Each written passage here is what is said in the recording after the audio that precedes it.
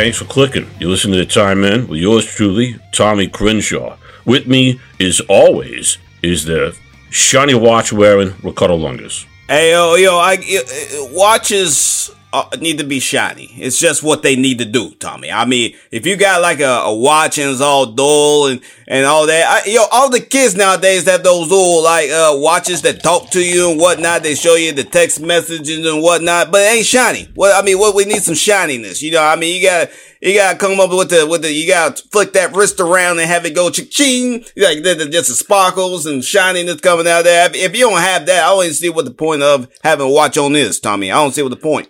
Yeah. I'm sorry, I zoned out there when you started talking. It's a default sometimes I have. My apologies. Just kidding. I'm not really sorry. But also with us is the slimy snake. Yeah. Well, no, he's not a slimy snake. Don't insult the guest. Not Anthony, Tommy. Tommy, you're a slimy snake. Okay. You're always trying to come back with some backdoor compliments and whatnot. It's a terrible thing. You go ahead and introduce our buddy. Yeah. Because I can run you down all day. Tommy. Yeah. I want to introduce this guy after you call him a backdoor lover, whatever you just said. I don't know what he does in his personal time. No, this guy is a front door gentleman. He doesn't need to slide in the back. He comes and gives you a knock, and you're ready for a good time. That's what's going to happen with this guy, Mr. Anthony North. Yeah, that's right, man. Thanks, Tommy. I mean, I prefer coming in the front, honestly, but there's no reason to make it a secret situation. I mean, just knock on the door politely, ask if there's anything I can do for you today, walk right on in, and you know what? Let's turn on a basketball game, kick back, maybe let's see what's going on out there. I mean, there's a lot of good stuff on the television, man, but I feel like I like to go back and like a gentleman in the 60s, just relax with the family and take a day off from work, watch a little TV. That's my lifestyle. Yeah, and you're getting good at the segue, because what he's referring to is how basketball in the 60s was dominated by a handful of characters. And one of those characters we're going to talk about today, and that is Mr. Wilt Chamberlain. What you fall asleep over there, Tommy? No, I was trying to finish your statement. I was trying to pass the ball, but there was a delay. It went right over your head. But that's what this guy. I seem to have catched it. I came out there. I said Wilt Chamberlain. You just out there, just like, oh, look at me. I'm doing my fancy little broadcaster thingy. Let's get to the subject, Tommy. That's what we're doing. Next time I pass the ball, I'm not passing it to you. I'm passing it to our good friend Anthony North over here. Anthony, why don't you start this one off since Ricardo's in a saucy mood? Give me some of the things. We're going to be kind of all over the place. We're going to be like a Rorschach.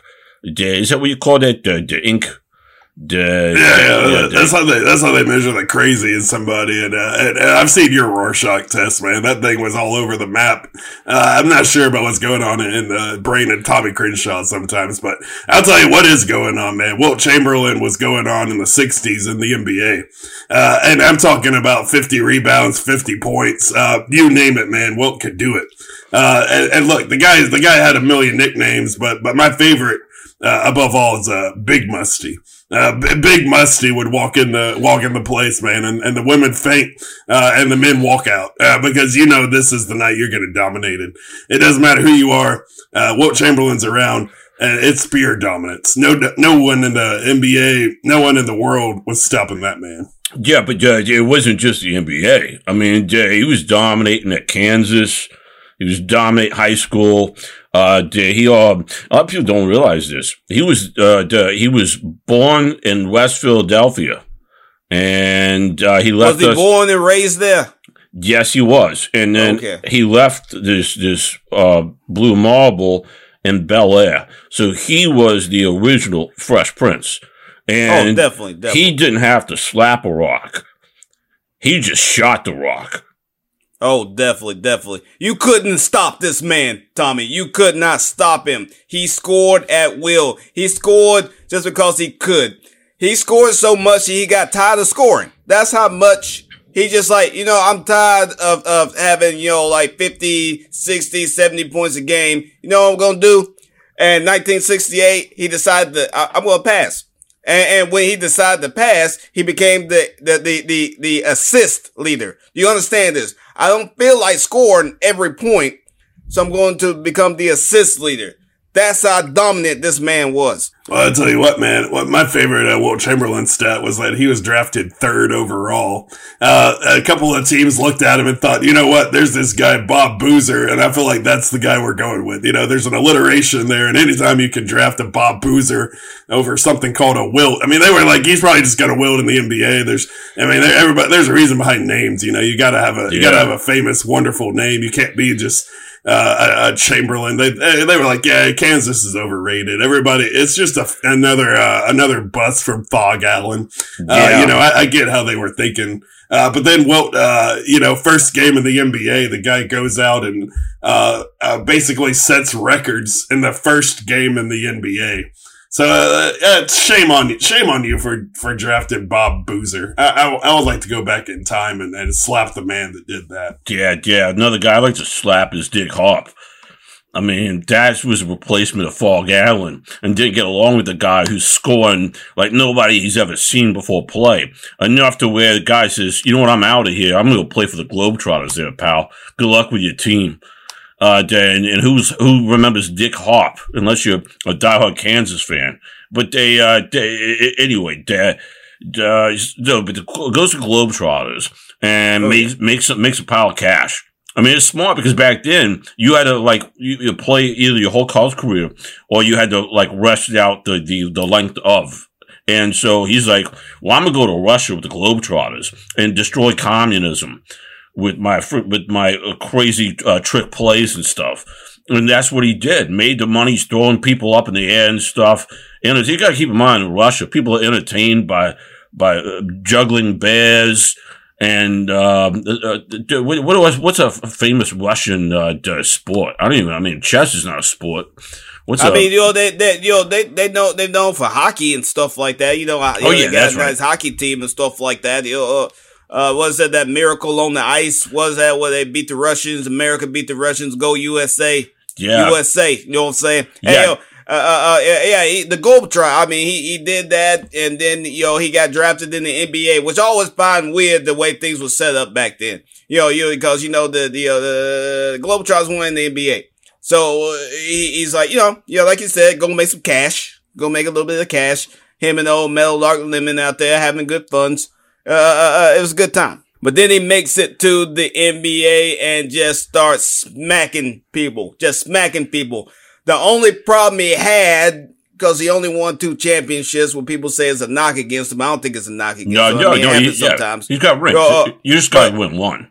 Yeah. He ran up against the Celtics, and that's the problem back in them days. You can't beat the Celtics. You couldn't beat the Celtics back then. They had every single person on their rosters in the Hall of Fame. Every single person. I don't think there's a person that played for the Celtics in those days that didn't end up in the Hall of Fame. It's just the way it was. So you got one guy who's a Hall of Famer versus a whole team that's a Hall of Famer. What you gonna do about that? It's nothing you can do. Well, I mean, you're going to drop 50 on him and grab 50 rebounds, but other than that, there's not much you can do. I mean, you're right. I mean, look, the team had a guy. You can't beat the whole team. You can't beat the whole team, man. I mean, he tried. He tried his heart out to beat that entire team, but somebody else has to throw the rock in there somewhere. I don't know what's going on. Yeah, I mean, it's a sad situation when you have to score more than half the points of a team, and then you go over there and you face like Bob Cousy, Bill Russell, Havlicek, Hyson, Casey Jones. You go on and on and on. But like you said, I mean, it's a one-man wrecking machine is what Wilt Chamberlain was. And we know a little bit about like his off the court pursuit. The mathematics on that one will blow your mind, just like Wilt did. But look. The man is a legend.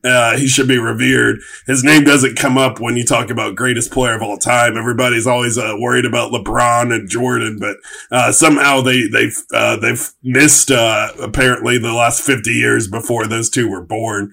And that's the greatest man of all time, Wilt Chamberlain in my book. Undefeated, undenied, single greatest athlete NBA history.